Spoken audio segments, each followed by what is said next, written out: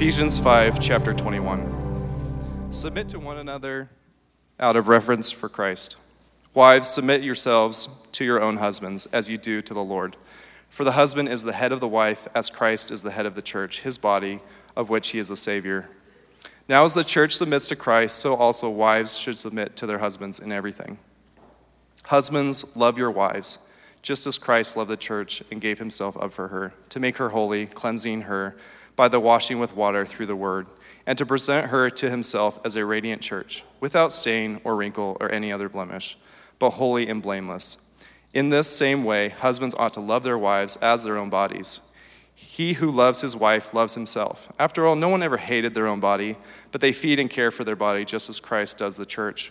For we are members of his body. For this reason, a man will leave his father and mother and be united to his wife, and the two will become one flesh. This is a profound mystery, but I am talking about Christ and the church. However, each one of you must also love his wife as he loves himself, and the wife must respect her husband. Children, obey your parents in the Lord, for this is right. Honor your father and mother, which is the first commandment with a promise, so that it may go well for you and that you may enjoy long life on the earth. Fathers, do not exasperate your children. Instead, bring them up in the training and instruction of the Lord. Slaves, obey your earthly masters with respect and fear and with sincerity of heart, just as you would obey Christ. Obey them not only to win their favor when their eye is on you, but as slaves of Christ, doing the will of God from your heart. Serve wholeheartedly as if you were serving the Lord, not people, because you know that the Lord will reward each one of you for whatever good they do, whether they are slave or free. And masters, treat your slaves in the same way. Do not threaten them, since you know that he who is both their master and yours is in heaven, and there is no favoritism with him. You can have a seat.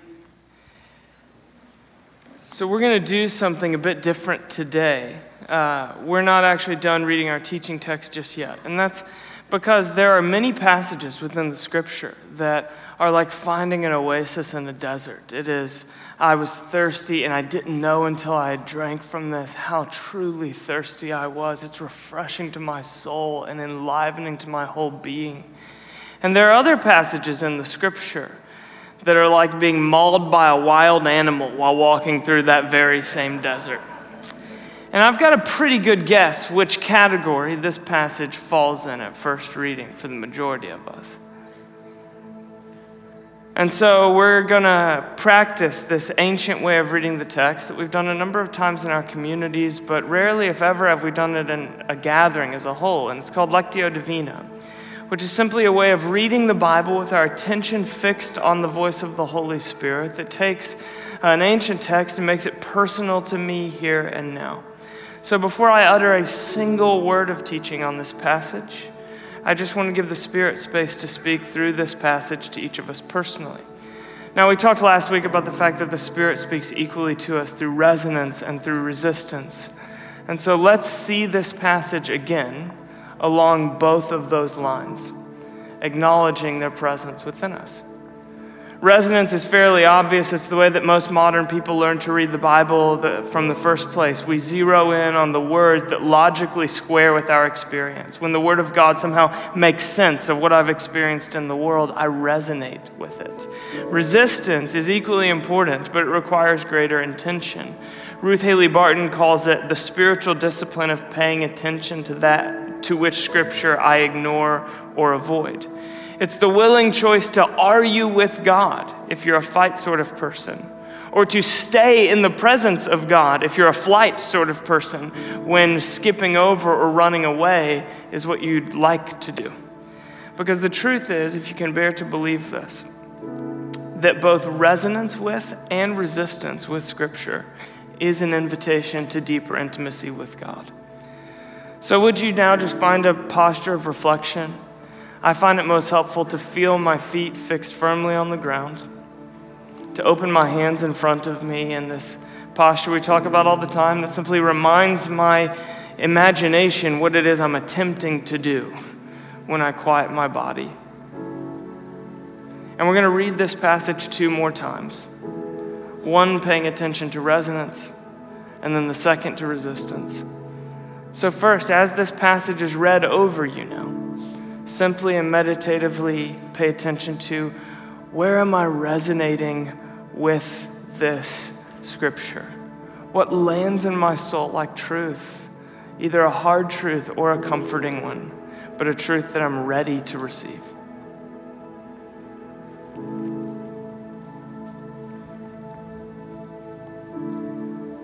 Ephesians 5:21. Submit to one another out of reverence for Christ. Wives, submit yourselves to your own husbands as you do the Lord. For the husband is the head of the wife, as Christ is the head of the church, his body, of which he is the Savior. Now as the church submits to Christ, so also wives should submit to their husbands in everything. Husbands, love your wives, just as Christ loved the church and gave himself up for her, to make her holy, cleansing her by the washing with water through the word, and to present her to himself as a radiant church, without stain or wrinkle or any other blemish, but holy and blameless. In the same way, husbands ought to love their wives as their own bodies. He who loves his wife loves himself. After all, no one ever hated their own body, but they feed and care for their body, just as Christ does the church. For we are members of his body. For this reason, a man will leave his father and mother and be united to his wife, and the two will become one flesh. This is a profound mystery, but I'm talking about Christ and the church. However, each one of you also must love his wife as he loves himself, and the wife must respect her husband. Children, obey your parents in the Lord, for this is right. Honor your father and mother, which is the first commandment with a promise, so that it may go well with you, and that you may enjoy long life on the earth. Fathers, do not exasperate your children. Instead, bring them up in the training and instruction of the Lord. Slaves, obey your earthly masters with respect and fear, and with sincerity of heart, just as you would obey Christ. Obey them not only to win their favor when their eyes is on you, but as slaves of Christ, doing the will of God from your heart. Serve wholeheartedly, as if you were serving the Lord, not people, because you know that the Lord will reward each one for whatever good they do, whether they are slave or free. And masters, treat your slaves in the same way. Do not threaten them, since you know that he who is both their master and yours is in heaven, and there is no favoritism with him. And now, just remaining in the posture of reflection, we'll hear the reading one last time, but now ask yourself that second question: where is there resistance in me?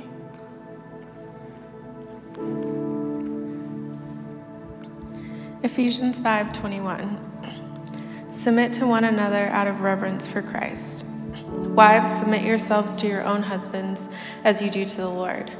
For the husband is the head of the wife, as Christ is the head of the church, his body, of which he is the Savior. Now as the church submits to Christ, so also wives should submit to their husbands in everything. Husbands, love your wives, just as Christ loved the church and gave himself up for her, to make her holy, cleansing her by the washing with water through the word, and to present her to himself as a radiant church, without stain or wrinkle or any other blemish, but holy and blameless. In this same way, husbands ought to love their wives as their own bodies. He who loves his wife loves himself. After all, no one ever hated their own body, but they feed and care for their body just as Christ does the church.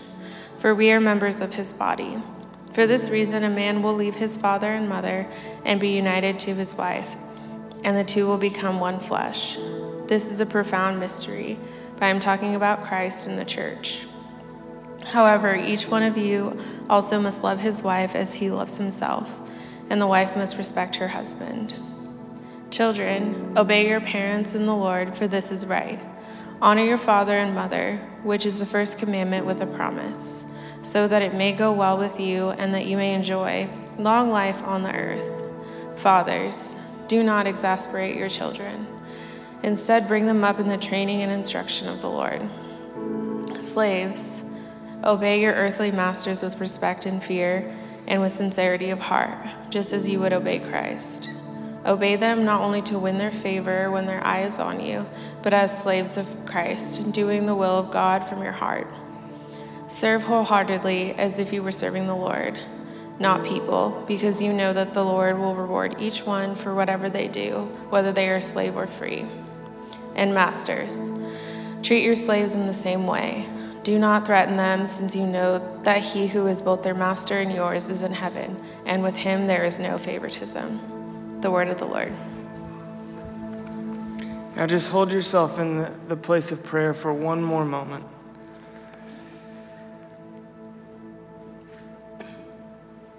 What brings up resistance in me?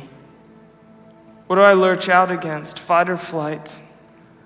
What do I want either to argue back with or to ignore altogether, like it's not there, and just jump to the next part? And then beneath that, where does that resistance come from? What does it tell me about myself? Where is it rooted? A past experience, an idea, an ideology, a cultural narrative, or a personal one? What does it tell me about God or about the Bible? And finally, and most importantly, what is the question that I want to ask to Jesus in light of this resistance between us? And then ask him.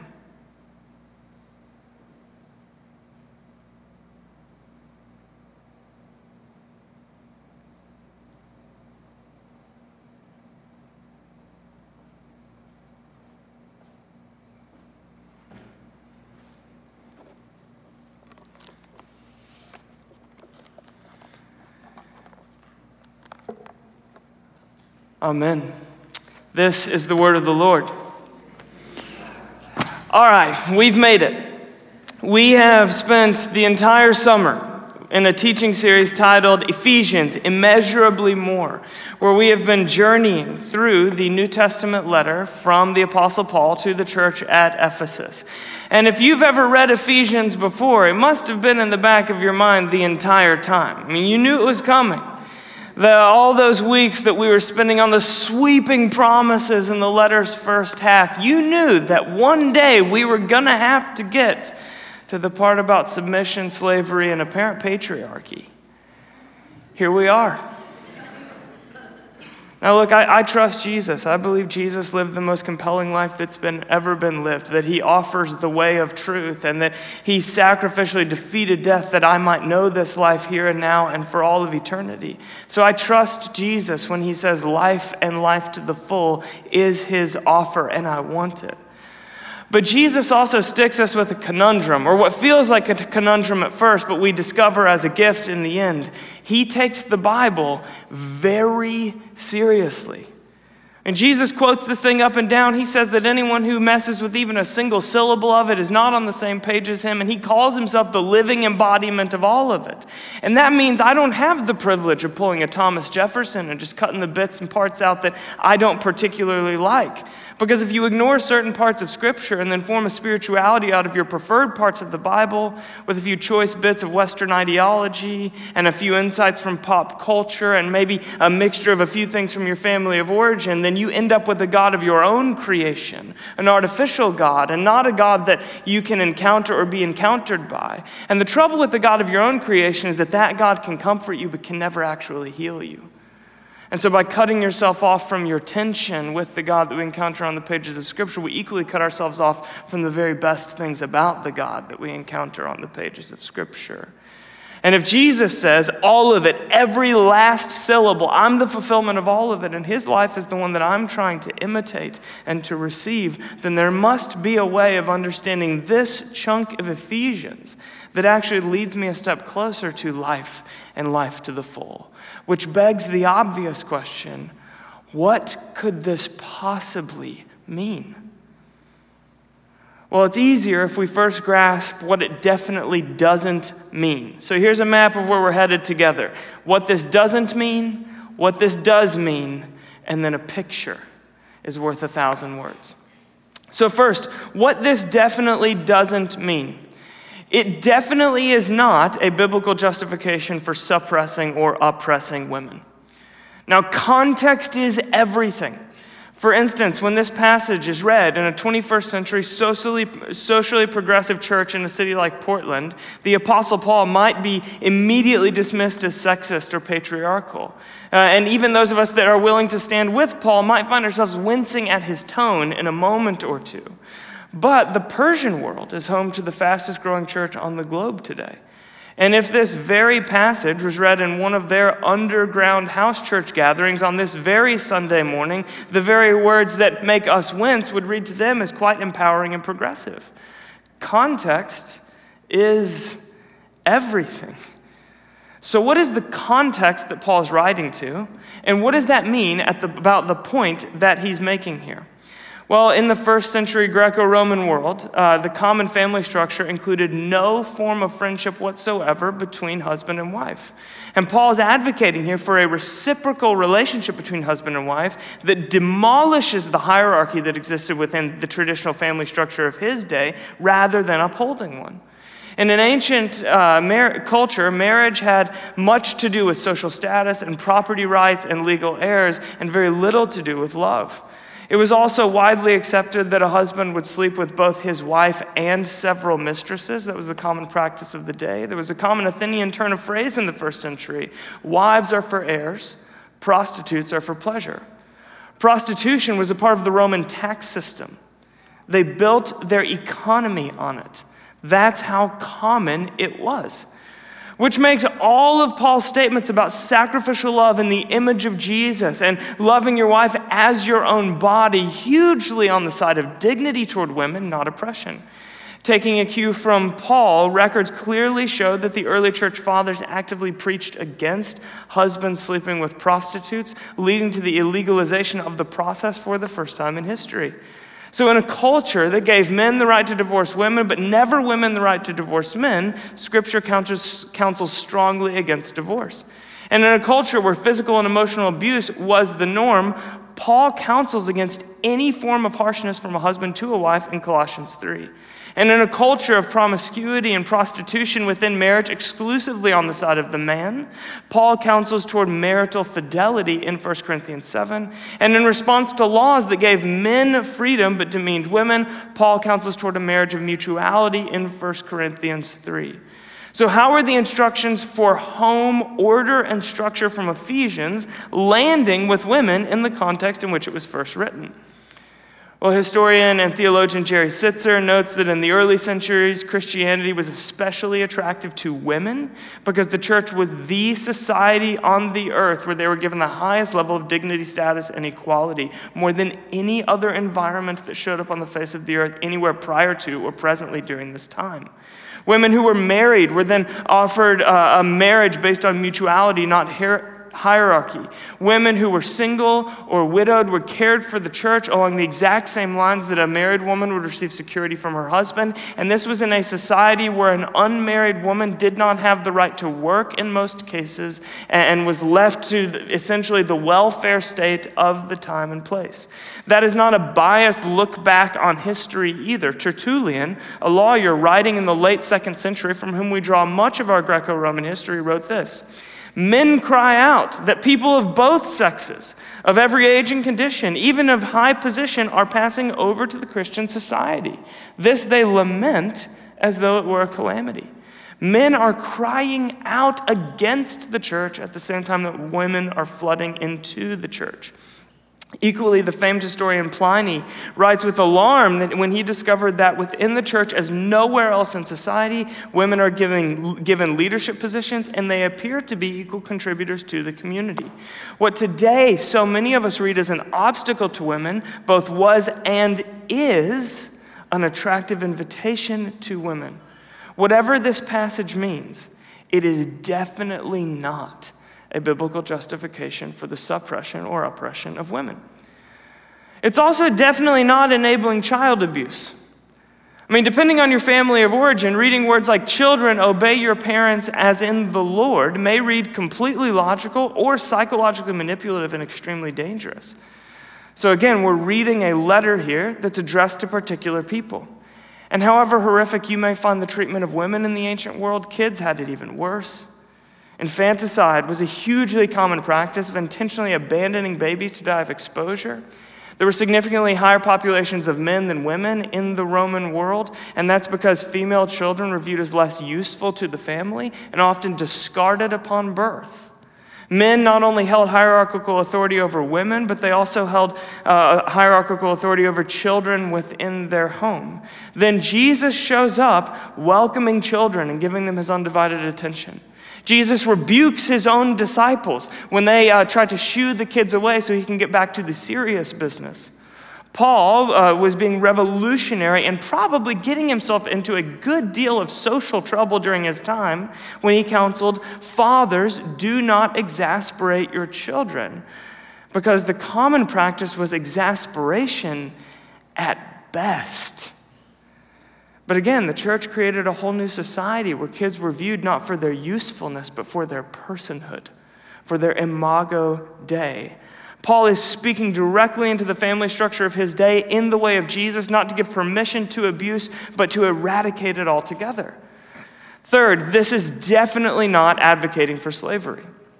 Now, that's an important point anywhere, but exponentially important as a church, sorting out the implications of the letter of Ephesians in the United States of America. And that's because our nation still today has a longer history as an enslaving nation than we have as an abolitionist one. Think about that. Slavery and race-based slavery was legally permissible and socially normalized here in our home longer than it's been illegal and abnormal. Worst of all, some white property owners in America used Scripture and used this passage from Ephesians 6 in particular as the biblical justification for slavery. And of course, that was gross, manipulative, and both historically and theologically irresponsible and unjustifiable, but it still happened. So it's important for you to know and to know clearly that the Bible is the most progressively dignifying document in history when it comes to human slavery. In Exodus, God begins redemption by revealing himself as a deliverer who frees slaves. The Old Testament law included legally punishable requirements placed on slave owners for ill treatment. Deuteronomy instructs Israel to welcome runaway slaves as brothers and sisters, equals.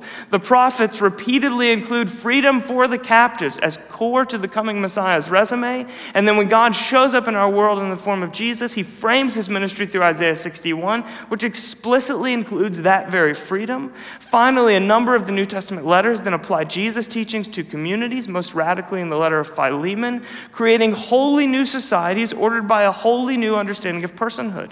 Esau Macaulay, who gives a full treatment to this in his brilliant book, Reading While Black, concludes, the widespread move to abolish slavery is a Christian innovation. So then, how is Ephesians 6 a passage not of justification for enslaving, but of liberation for the enslaved?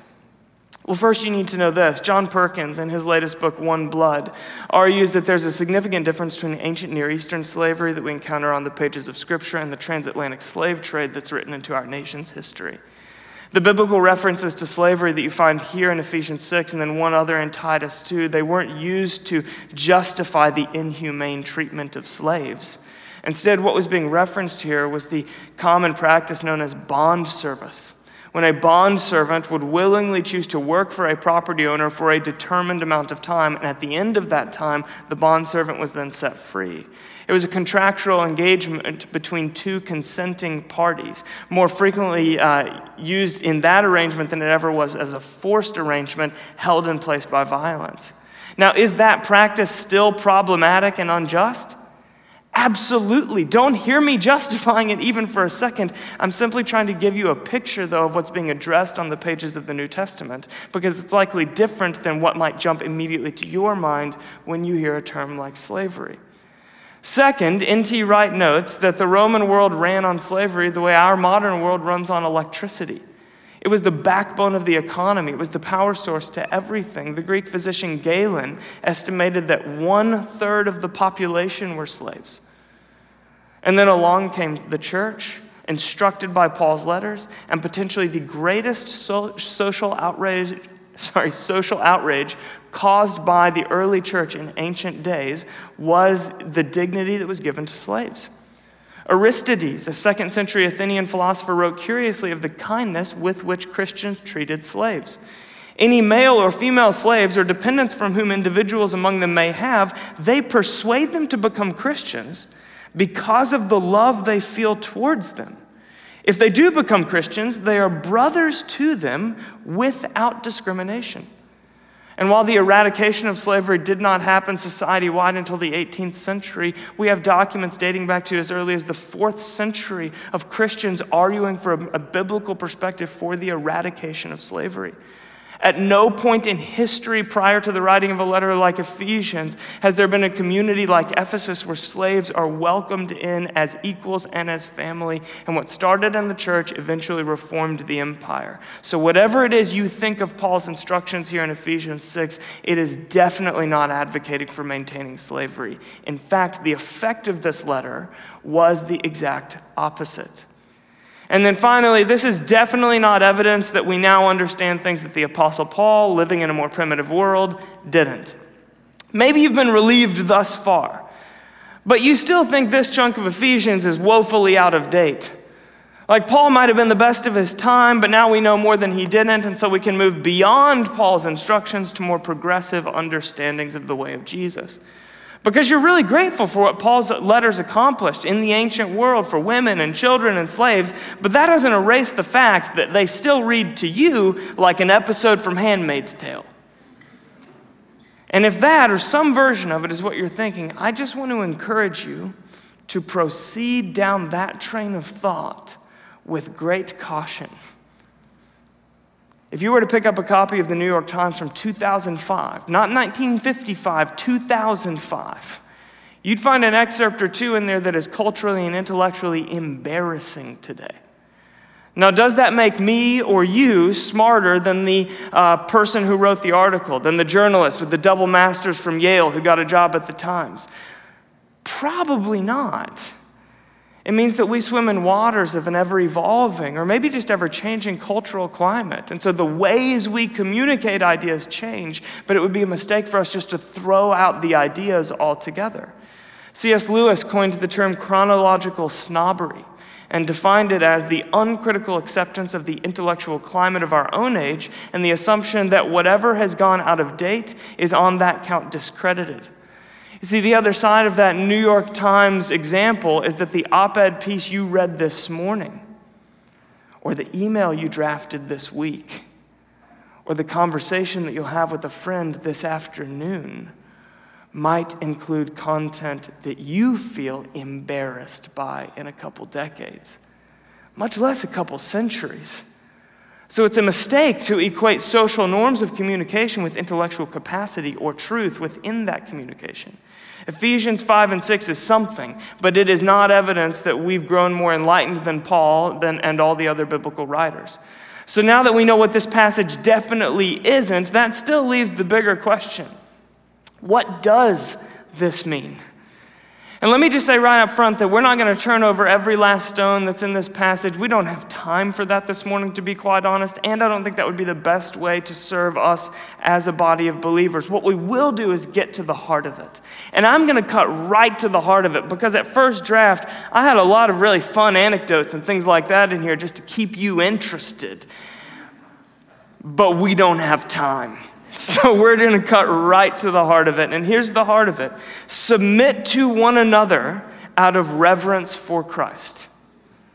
That's the first verse, and that's the ethic. It's put bluntly and simply right there at the top. Every syllable that follows this verse is an exploration of that ethic in the common environments of everyday life. What stands out as a theme when you read this passage as a whole, as it wanders through marriage and parenting and work, what Paul wants us to know for sure is that this is not his ethic, that nothing of what he's saying here is original to him. Jesus, he's the original source for all this material.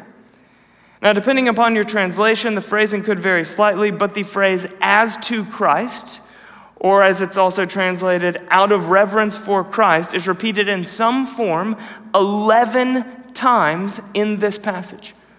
11 times. Submit to one another out of reverence for Christ. Wives, submit yourselves to your own husbands as you do to the Lord. Husbands, love your wives just as Christ loved the church. Children, obey your parents in the Lord. You get it. It keeps going like this. If this were a song, the various relational contexts are the verses, but as to Christ is the chorus. It's the hook. It's the catchy part that gets stuck in your head that you're humming along to while you're doing the dishes. As to Christ is what Paul is driving home. The various environments and relationships is just the application to that same point in a way that would connect with every reader of this letter that's going out to a wildly diverse new family that includes men and women, single and married, children and the elderly, rich and peasant, slave and free. And this reverence that's being spoken about here, it's not about formality. It's not about a black tie event or something like that. It's about attentiveness. As to Christ means live attentive to, awake to, aware of Jesus in the common environments and common relationships of your everyday life. And what is the evidence of this attentiveness? What does it look like practically when someone lives attentively to Jesus in ordinary relationships and common environments? It looks like submission. Submit to one another out of reverence for Christ. That's the ethic. It's not a word we use a lot these days. It's not a word that lands gently in the soul of many modern people. And so I'm thankful that Paul gives us more than a word. He gives us a person. Submit out of reverence for Christ. You see, to properly understand the powerful instruction to households in Ephesians, you must constantly refer back to the foundation these instructions stand on, Jesus and his radical redefinition of greatness and call to submission. So throughout his ministry, Jesus confusingly withdrew from the crowds whenever they wanted to make him king, when they wanted to make him great. In John 2, Jesus would not entrust himself to them, meaning to the crowds that adored him, because he knew what was in each person. What an eerie phrase. In John 6, the crowds try to make Jesus king at the high point of his popularity, and he slips away purposefully. Jesus was not interested in greatness as it was culturally defined. He was interested in redefining greatness altogether. And this was so confusing to his disciples. They kept thinking about the ruling and reigning kingdom they were going to be cast members in. And so Jesus, seeing the error of their ways, a man who mostly taught in parables, says to them bluntly and clearly 3 different times, "We're on the way to Jerusalem because I'm going to get crucified there." And they still don't get it. At one point, Peter pulls him aside to try to correct his theology. At another point, just days later, James and John come with their mom to ask if they can have the thrones on his right and left when he comes to reign forever. Jesus is not interested in greatness as culturally defined. He's redefining it, but it's hard to catch up with for us and for them. On the last night of Jesus' life, just after his Last Supper, the disciples break into an all-out dispute over which one of them is greatest. And so what does Jesus do? He stands up from the table, takes off his outer garment, wraps a towel around his waist, and washes each of their feet, and then says, "I've done this as an example that you might go and do what you've seen me do for you." A cultural definition of greatness was so ingrained, and Jesus' redefinition was so upside down they couldn't see it, till he finally showed them in the most ultimate way, through a cross. And being found in appearance as a man, he humbled himself by becoming obedient to death, even death on a cross. Therefore, God exalted him to the highest place and gave him the name that is above every name, that at the name of Jesus, every knee should bow, says Philippians 2. So Jesus redefines greatness. He freely and willingly submitted himself to the point of laying down his very life. And this, his submission, was his greatness. And then he instructs us to do the same. Go wash each other's feet. Take up your own crosses. Lay down your own lives. Now pull that with you back to Ephesians. Submit to one another out of reverence for Christ. Jesus has redefined greatness for us by the radical ethic of submission, so live it in the most common places, in the most ordinary relationships. That's the foundation. And now that you've got the foundation, let me show you that Paul, what he writes here is not traditional or demeaning. It is the furthest thing from vanilla. It is the radically upside down call to follow the King who reigns not from a throne but from a cross. And Paul does two things right at the beginning of this passage that are intentional subversions of the cultural understanding of his time, but are almost entirely lost on us. The first is in the order by which he addresses people. See, under the ethic of submission, Paul then lists three couplets of people: wives and husbands, children and fathers, slaves and masters. But in each one, he speaks to the subordinate by cultural standards, the subordinate party first. And that was revolutionary. Because in other ancient documents, a woman, child, or slave wouldn't even be addressed at all. The ancient Stoic philosophers, for instance, in all of their literature, they address only the person at the top of the social order. Paul not only addresses the ignored, but he addresses them first. So the way that this letter would have first been read over a community would have been unthinkably dignifying to those who had no dignity in the world in which they lived out their days. Secondly, the superior, by ancient definition, was called to submission by Paul, not only the inferior.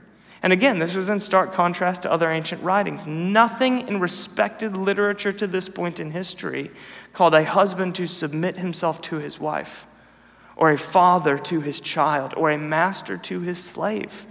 This passage in Ephesians was jaw-dropping in its dignity to women, children, and slaves, and it was gently but clearly confrontational to men, fathers, and slave owners. It's the application of Jesus' submission in Paul's time and place.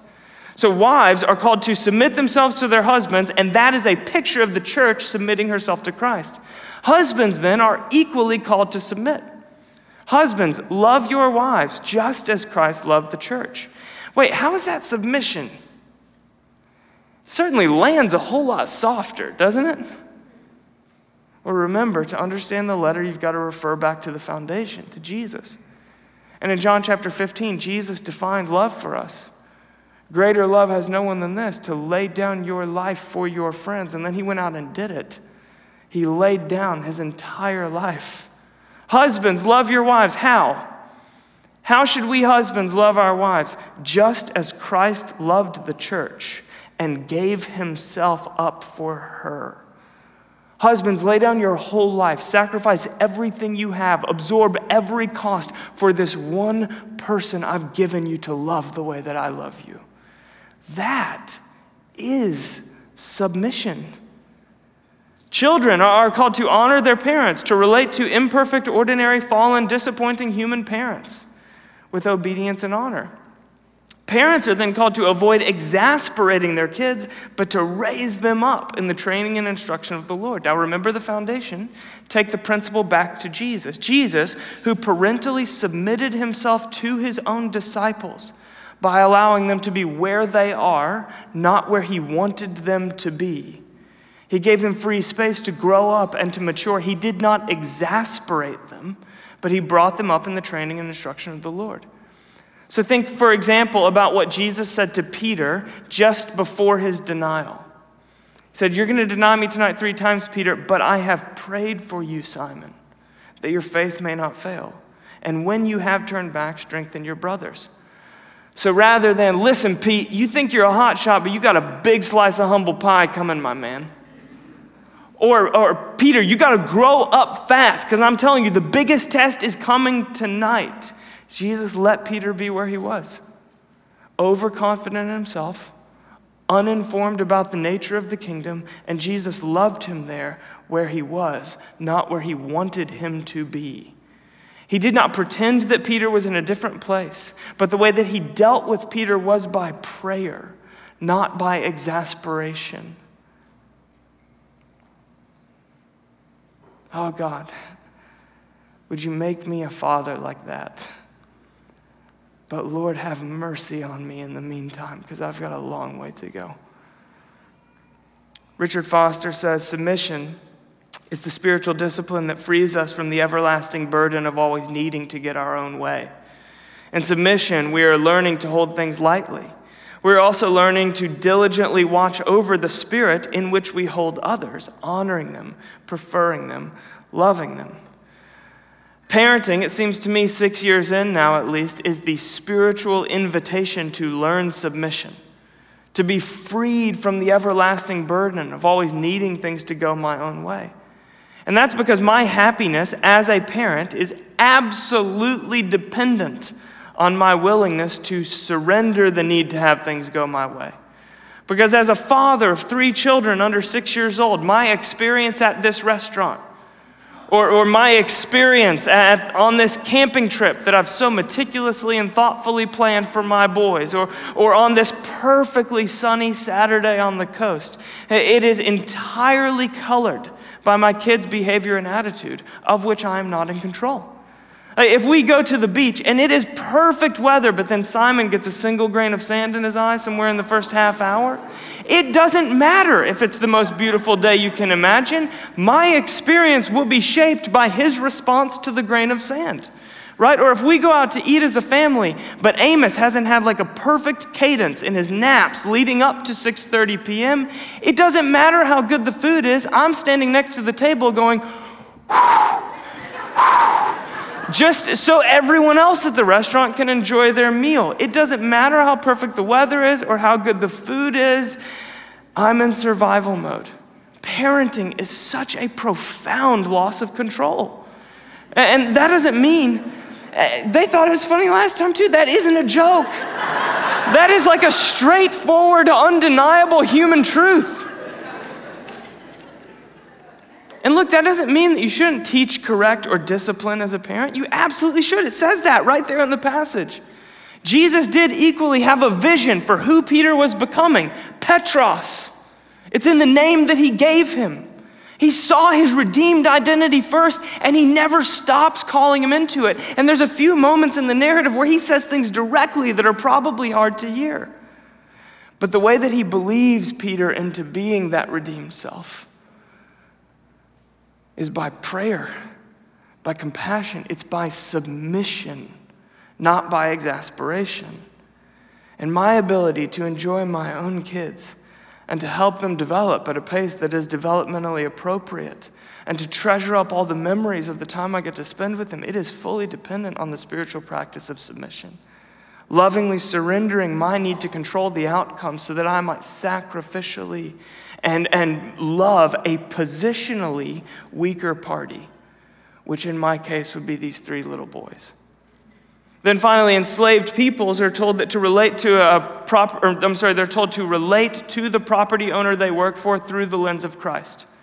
So first they're told, see your masters through the lens of Jesus, as maybe in spite of themselves, equal image bearers of God himself alongside you. And then secondly, go about your work, not for the approval of that property owner, but as an act of worship to Christ. And in this way, even the dehumanizing corruption of such an unjust system might become a vessel or a context where it's possible to live out of reverence to Christ or attentive to his presence with me. Masters are then given an equally stern or a much more stern reminder that both they and their slaves serve the same master. Now take that back to the foundation of Jesus. Jesus redefined greatness from the lowest place. He said more than once that in his kingdom, when it's fully realized, the last will be first and the first will be last.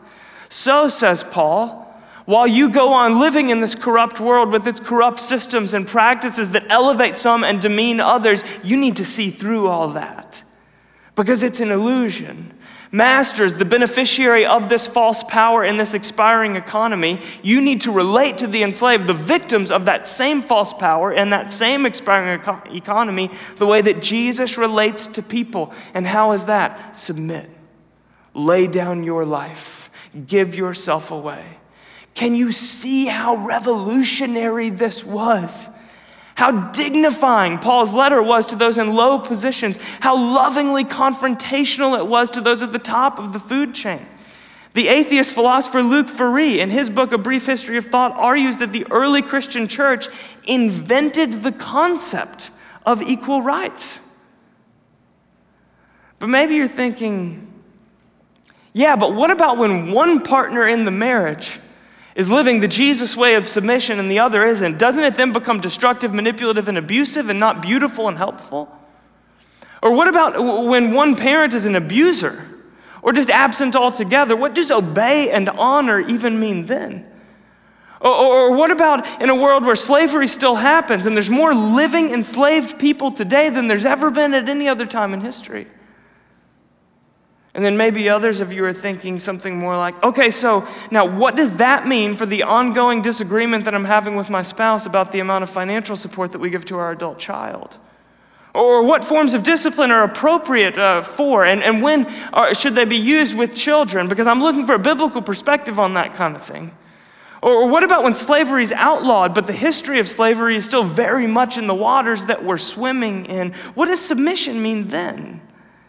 So a brief intermission is in order to address the yeah buts and the okay so's that exist among us right now. So first to the yeah but crowd. There certainly are limits to biblical submission. And those limits are just as biblical as the concept of submission is.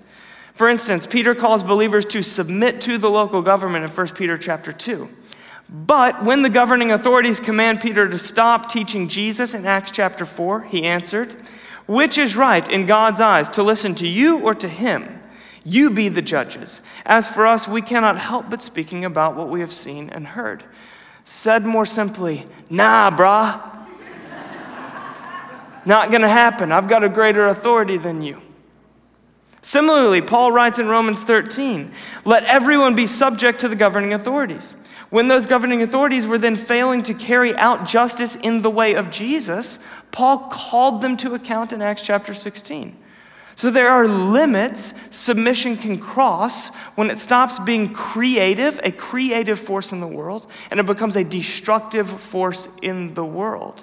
And the Bible gives us precedent for living into the creative force of submission and for walking away from the destructive force of submission.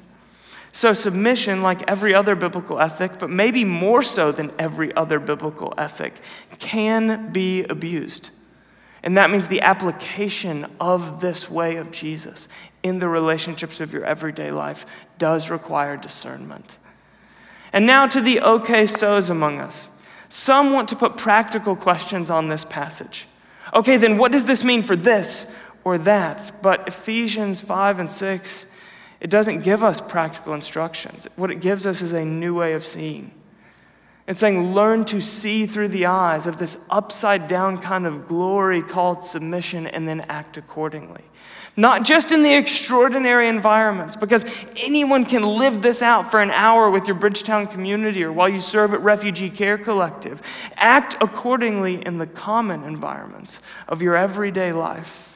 Bring this that close. Bring it all the way home. That's what gets these glorious promises from the letter's first half down into your life in the letter's second half. It's what brings all of this from the stars to the dirt, like we've been talking about. Close of intermission. I want you to know this passage is not saying that when push comes to shove, husbands get to make all the hard decisions. It is not a defense of traditional family values as they've been defined in America in the last 200 years. It is not a method of parenting discipline. It is not an embarrassing wince-away moment at an otherwise beautiful biblical story, and it's not an argument to deconstruct any of those things either. This passage isn't about that. What it's about is a radical call to submission in each relational category. This passage says wives are called to submission, husbands are called to submission, children are called to submission, parents are called to submission, slave owners are called to submission, and even the enslaved are called to submission. It is a common call to every member of the household. But you know what they say? There's a moment when our words run out, and a picture is worth 1,000 words. And so I want to land today with the picture. But to get to that picture, why the household of all places? I mean, why does Paul zero in on the household when working this out? Because the household is the context where our devotion to Jesus' relational ethic gets most tested. The people that are closest to us, they get the worst of us. And it doesn't get closer to you than sharing a roof or a refrigerator or a bed. Home brings this as close as it can possibly get. It's easy, it's even compelling for us to celebrate a businessman who submits himself to a houseless person by serving in a soup kitchen line. But what about when that same businessman goes home and submits himself to his wife, or she submits herself to him? Then we might view the very same ethic as demeaning. You see, when submission stays at a safe distance outside of the mess of proximate relationship, it's beautiful because it's neat and tidy and simple and time-bound. But the closer you bring submission, the messier it gets. Eugene Peterson writes this: God is God only relationally, Father, Son, and Holy Spirit. God creates only relationally. God exists only relationally. God gives only relationally. The church is a gathering of Christians under the conditions of God's relationality. Ephesians is an immersion in relationality. Spiritual maturity does not happen in isolation. Spiritual maturity is not like going to the gym and toning up your spiritual muscles. Spiritual maturity is fundamentally relational because God is fundamentally relational. It requires community because God has revealed himself to us as a God in community. Submission within the household holds within it the most complexity and the most potential at the same time. Because the most scandalous part of this passage is the bit that we have not yet touched. Look back with me at chapter 5, verse 31. For this reason, a man will leave his father and mother and be united to his wife, and the two will become one flesh. This is a profound mystery, but I'm talking about Christ and the church. See, when this gets lived in the household, when a wife makes it her aim to honor, see, hear, and know her husband, and when a husband equally makes it his aim to sacrificially love his wife, the home where the husband and wife live together, my home or your home, it becomes a visible picture of an invisible reality, a picture of Christ and the church. And what does Jesus call his church? Again and again, from Genesis to Revelation, his bride. What this passage is saying is that our marriages, our homes, our households can become a revelation to the world, a picture of the God who's coming after us by the ethic of submission, by the radical redefinition of the way we relate to one another given us by Jesus. One of the most famous icons in church history is traced back to a Russian painter in the 15th century. It's commonly called the Trinity. The reason that this painting has stood the test of time is because it pictures the divine in a common scene. Father, Son, and Spirit seated at a table, freely enjoying one another's company. Here we have the communal God in a joyful state of mutual submission. More recently, though, I've reflected on this version of that same famous painting, which was done by Sylwia Perzak, who's a Polish artist. Now, if that first one you looked at is a picture of God, I believe this one is a picture of the church. It's beautiful. You can see the outlines of the nature of the first, and yet so much is left unfinished. So many lines waiting to be drawn, so much color yet to be filled in. There's so much that the canvas lacks, but you are beginning to get the image, aren't you? You see, the task of the church is not and has never been to prove the biblical story. The task of the church has been to become a picture of the God revealed through the biblical story. Submission is a key ingredient to becoming that picture. Jesus is the one and only begotten Son of God. The Father begets himself to the Son by giving himself to the Son. The Son begets himself to you and me by giving himself to us through the Holy Spirit. The Holy Spirit then empowers us to beget ourselves to one another by becoming a new kind of household, a new kind of church, ordered by the life of a Trinitarian God. The simple and profound way we get that worked out practically is this: submit to one another out of reverence for Christ. So this passage, what it is, it's a call to submission, to the upside down way that Jesus taught us to know one another. It is a radical call to submission in each relational category, a relational ethic with its roots in the mystery of the Trinity.